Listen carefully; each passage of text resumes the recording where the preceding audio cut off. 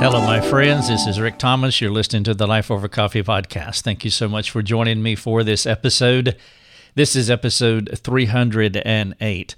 I'm going to do something a little different in this episode. I'm going to give you 4 recent short talks that I have made. I put them on social media, on our Instagram site, and also our Facebook site. They were received and commented on very well, and I thought, it would really be cool to take those 4 short talks and put them in one episode. All 4 of them are anywhere between 6 and 7 minutes long, and I have them connected here, and I'm about to go into them. And what's going to happen is that you'll just hear one, and then it will fade out, and then we'll go into the next one, and finally the 4th one, and that will wrap up the podcast. But they're on 4 different subjects, so this would be like 4 topics in one podcast, and they are abbreviated, so they're not really lengthy, but I think that you will find all 4 of them to be beneficial, or at least that's what folks have said on our social media sites. If you do not follow us on Facebook, you are welcome to do that. We have a lot of folks out there who love to receive our resources out there. We also have an Instagram account as well. Those are the 2 primary accounts that we use as far as social media. There are several others, but those are the 2 primary ones. And so if you want to follow us on Facebook and Instagram, it's 2 different things. I do different things on those 2 accounts, and you're welcome to do that. We would love to have you as part of those who receive our resources. But every now and then, I just do videos just on the spot, impromptu videos where I'm communicating certain things to the folks, and they really don't go anywhere else. They don't go on YouTube, they don't go on Vimeo, they don't go in this podcast, and you don't see those if you're not on those platforms. And so I wanted to bring them from those platforms and put them here. All 4 of these talks are 4 responses that I gave to 4 of our students in our mastermind program. I'm one of the supervisors in our program. Our mastermind program's intensive. It's not one of those fully automated courses where you don't interact with humans. You do interact with humans, and I'm one of the 3 supervisors in our program, and so it is a heavily hands-on program. And so I want you to hear my supervision, basically, to these 4 students. And so after I did an assignment, I shared some things with them, and I turned right around and put some of those thoughts in video. And so I want you to listen to them. And also, if you're interested in our mastermind program, please jump on our site and learn more about that. All right, here we go. 4 talks to our students. I've had a couple of student meetings last night, and I just finished one just a few moments ago, a student in New York and a student in California. And in both of those conversations, or a part of those 2 conversations, we were talking about what is going on in our culture and how people are making decisions that are anti-God and they're anti-Bible. And with my 2 students, one of the things that I shared with them, and because it's fresh in my mind, I want to share it with you as well, is that truth is like a mathematical formula. Truth is logical, like 2 + 2 = 4. And if you deviate away from truth, everything just collapses. Because again, truth is logical, truth is a formula that you move down this path, and if you deviate off of truth, if 2 + 2 is no longer 4, if the mathematical equation, if we make it up to be something else, everything just falls apart. And so and it's important for us to understand this, is because we're seeing people walk against truth, and they resist truth, and they have their own truth, and they're just making stuff up, but we know that it's not going to work. I mean, think about all of the countries, all of the world leaders throughout history, all the people that you know, and maybe even yourself, when you have come up against walking in God's truth or doing your own thing, it never ends well. Now, I don't know when it will end unwell for them, but I know that it will end unwell for them at some point. It always does. I have friends, I have family members, I have my own personal experience, times when I have deviated off the path of truth. In Proverbs it says that there is a way that seems right to a man, but the end of that way is death. They deviated away from truth, and the end was death. It always collapses, it always falls apart, it never ends well, it never ends right, because truth is like a mathematical formula. It is this logical path that you take. Now, one of the reasons that it doesn't end well, as Proverbs says, that, well, the end of our ways is death, God's way is the way that we should walk in. But one of the reasons it doesn't end well when you deviate off and away from truth, in James 4:6, it says that God is oppositional to proud people. And so a proud person chooses an alternate path, and God opposes that. And so the person who is resisting truth is resisting God. And in that text, in James 4:6, it means that God is a warring army. And so God is a warring army against anyone that tries to deviate, the proud person who tries to deviate off the path of truth. And then there's another verse in Romans 1:18. It says that the wrath of God comes down from heaven on all of those who suppress the truth, press the truth out of their lives. And so as you think about what's going on in the culture, there are millions of people, the wokesters, the politicians, the culture warriors. They're rejecting God. They're deviating from the truth. You already know it's not going to go well for them. You can predict their future. Now, we don't know when it's going to collapse, but it's going to collapse on them because there is only one way. And I trust that when that time comes, that many of these people will realign themselves to this logical formula, and they will begin to walk down truth. And that's our hope, because we know this to be true. You cannot deviate from God's path and expect a proper and desirable and beneficial outcome. And so we want to guard our hearts from over worrying about what's going on. I'm not saying that we shouldn't be concerned. I'm not saying that we shouldn't impose ourselves in the nonsense that's going out there. We should impose ourselves. We should speak truth to it. But we also want to maintain and be steadied by the hope that truth will win. Truth will always win. Truth is undefeated. And every person that has come up against truth has collapsed, has fallen apart. One last thing, I think about Nebuchadnezzar, that he thought that he had done all of this, and he had done all these wonderful things, and he was eating grass a little bit later because he too was trying to confront truth and to do it his way. But truth is undefeated, and that's the hope that we have, and we know that truth is going to win. We don't have a timeline on that, but we have the hope of knowing that we want to walk down that path. It is a logical, formulaic path that we walk down, and though they choose not to walk in truth, we want to walk in it, because that is the best path, a path of righteousness that we want to walk down. And so I trust that will be an encouragement to you in some very dark times that we are in, but keep walking down those paths of truthfulness. One of the things that I appreciate about our interactive work that we do with our students in our mastermind program, where they're sending in their assignments and we're responding to them, is that it is spiritually stimulating. It's spiritually stimulating to me. It's spiritually stimulating to them as we interact with each other about these spiritual biblical concepts. I was just doing a report for one of our students, and the student made this comment about finding contentment in God alone. Very good comment, very good thought that he was having about this idea of finding contentment in God alone. But I cautioned the student to make sure that when you are talking about finding contentment in God alone, that you put some flesh on that, because it can be confusing to people to hear that term. I think when a lot of people hear being content in God alone, they can think about being isolated.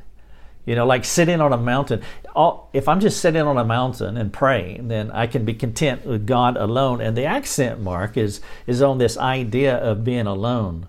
And one of the worst times that you will hear this type of counsel is when a spouse, a husband or wife, let's say they just lost their spouse through death or through divorce, or maybe they are in the marriage, but yet the marriage is not what it should be, and so one of the spouses feels alone, and then the counselor comes along and says, you should just be content in God alone. Biblically speaking, that kind of counsel is hogwash. Hogwash is not a Bible word, but it just made sense right there to say that, because if that's all you say, that's really damaging. That can be a hurtful thing to say, because you're asking the person to be content in not having community. You're asking the person to be content by being alone. And God did not make that person that way. God said in 2:18 that of Genesis, it's not good for the person to be alone. God made Adam and Eve for community. I'm not saying that everybody has to be married. I am saying that everybody who wants to reflect or to image God well, they have to be in community. Being in community, whether you're married or not, it will bring contentment. And so if a person is alone, let's say they just lost someone, or they don't have good biblical community, and you say you need to be content in God alone, that becomes hurtful counsel. Because what they really need to do is to be what God has called them to be in a community, to be part of a body, to build relationships, to have at least one solid friend that they can build with. And so being content in God alone does not mean just being alone all the time.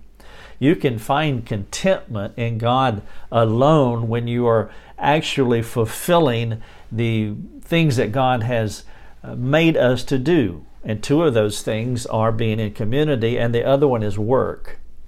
One of the ways to find contentment in God alone, or another way to find contentment in God alone, is by doing things.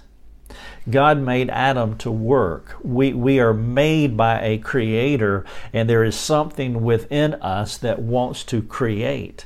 And so maybe the most contented that a person could ever be is to be in a community, doing things, a God-centered relationship or relationships, and God-centered activity.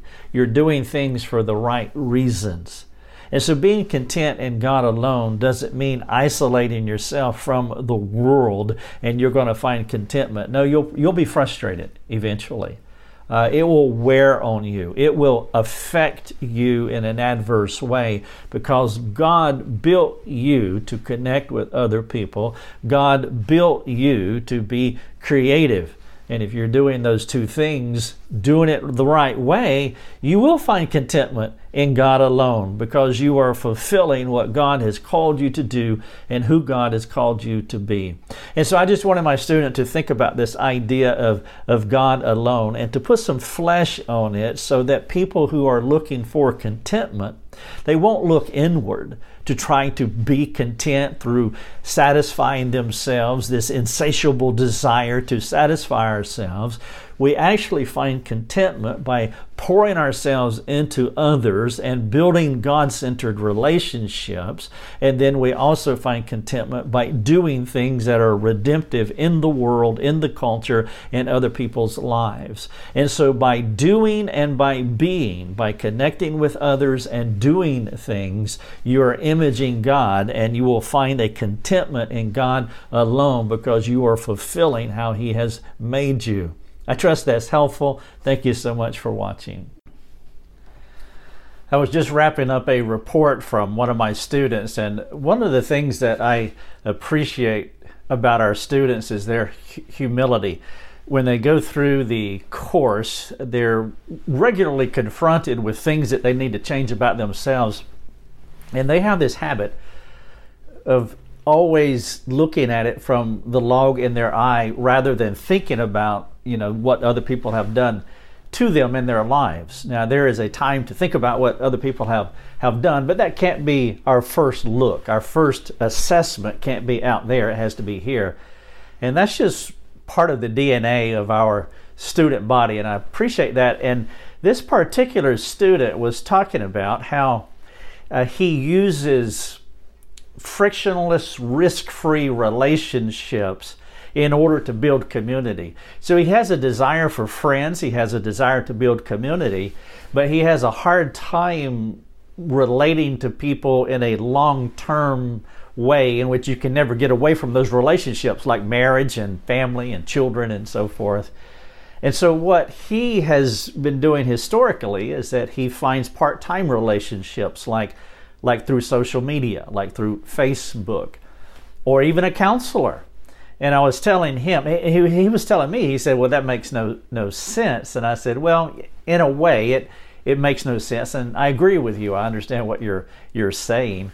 You really can't fully satisfy our longing for community if we feel that longing with social media, cyber relationships, or finding our friendships through part-time relationships like work, for example, or even a counselor, which is a temporary season where you can have a friendship with someone, but it's not an extended long-term season. But the problem that we have in building long-term relationships is that there isn't a break from those relationships. And they can become complicated and complex because I sin against you, you sin against me. There's going to be friction inside those relationships. And a lot of people struggle. Honestly, quite honestly, we struggle making relationships, and we try it and it doesn't work out. And then we settle for something less than what we could have in these long-term permanent friendships that are imperfect at best. And so my friend was lamenting that, and he recognized that he is that person that seeks these other relationships that he can get away from at any moment. For example, Facebook is excellent for that. You can have community, and then you can step away from it when it becomes difficult. Work can be similar that way as well, and you can have church friends that you interact with, but you keep them at arm's distance. But where it really becomes hard is like, say, in marriage. That is a 24/7 construct that there really aren't any breaks from, or a parent-child relationship where we're with each other all the time. Those are the contexts that really prove how good we are at building relationships. It shows us, it demonstrates what our relationship fluency is, what our relationship skill is. Now, the unfortunate thing is that, and I see this a lot as I interact with people, when they talk about the disappointments in relationships, too many of us immediately default and talk about what other people did to them. And it's almost like there's a lack of self-awareness to realize that you're imperfect too, and in some ways you have complicated the relationship yourself. But as I was saying earlier, that if your first thought, if your first assessment is about what others have done to you, then you're really starting at a bad place, the wrong place. And you're setting up something that it can really turn into making you a bitter spirit. Now, some people don't know me, and they could say, well, who are you to talk about disappointing relationships? And I won't go into great detail here, but I know what it's like to have an abusive drunk dad. I know what it's like to have two brothers murdered. I know what it's like to go through a divorce. But I also know what it's like to recognize my role and how I can respond to those things. And what you won't see and what you won't hear is bitterness, because it was incumbent upon me to, even though I could make a case for how disappointing some of these relationships were in my life, I have to take the first assessment at myself and how can I change in spite of what others do, so I don't become that bitter person who settles for relationships that really aren't satisfying as they could be. And so I want to change, and I trust that my student, in fact, I know that my student, I told him, I commended him, affirmed him, encouraged him. I said, you're on the right path because you recognize that you have built these temporary part-time relationships in your life because you're afraid to have real-time 24/7 relationships where you can be vulnerable, where you make mistakes, they make mistakes, and you have to work it out, and you're afraid of all of that, and so you build safe relationships. But again, you recognize that they may be safe, but they're not satisfying, and he's willing to take his soul to task and own up to his responsibility in changing so he can step into and begin a process of looking for those relationships that he can build long term. And so I trust that maybe the Lord would use this for some of you who are settling for less because of so many disappointments in your life or whatever these situations may have been.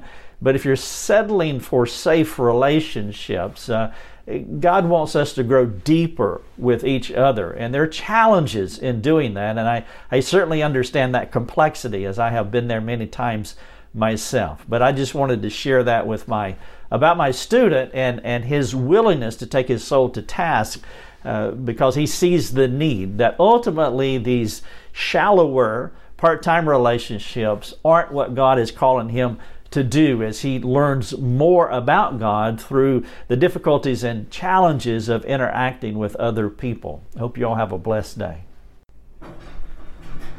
I just finished another homework assignment with one of our students, and the lady was talking about she was talking about biblical submission to her husband, and she was putting it in the context of when she was when they were first married. Her husband was not a Christian, or he just became a Christian and hadn't been one for, like, say, a year maybe at that time, and so he didn't know a lot about the Lord. So therefore she knew more about the Lord than he did. She was more mature than he was, but yet she was called to submit to him. And so what you have here in this situation, you have a spouse who knows more about the Bible, has been walking with God for, at that time in her life, 2 decades, and her husband has not been walking with the Lord, but say half a minute or so.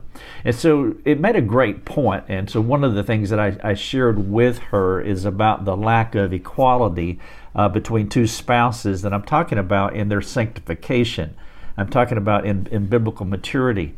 And I made the point to her that no two spouses are the same. There's no equality in marriage between the 2 persons. One spouse will be maturer than the other spouse, and then maybe the other spouse is more mature in other ways. And it could be that one spouse, like say the wife, is more mature in every possible way. Sometimes that happens, but even if the wife is more mature, as my student was back then in the early days of their marriage, even if that spouse is more mature, it doesn't negate the responsibility and the opportunity for that spouse to submit to her husband, which she gladly did. And of course that was a sign of her maturity, that she could submit to her husband even though she was more mature than he was. An illustration of this, to just give it an analogy, is you could think of it like, let's say that you had a church member who was a Greek professor, and the pastor barely passed Greek 101 in his undergrad college class. This church member can still submit to the leadership of the pastor even though the church member knows a zillion times more, like say in the area of Greek. Sometimes people confuse submission with gifting, experience, know-how.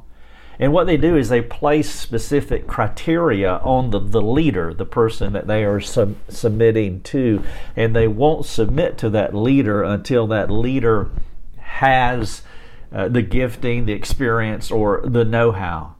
Well, we really shouldn't mix those two things in this context in the way that I'm speaking. Like if the wife said, I will submit to you when you become more mature than me, well, that would be wrong. She would be sinning. If the Greek professor said, I will submit to you, pastor, when you learn more Greek than I do, that would be wrong as well.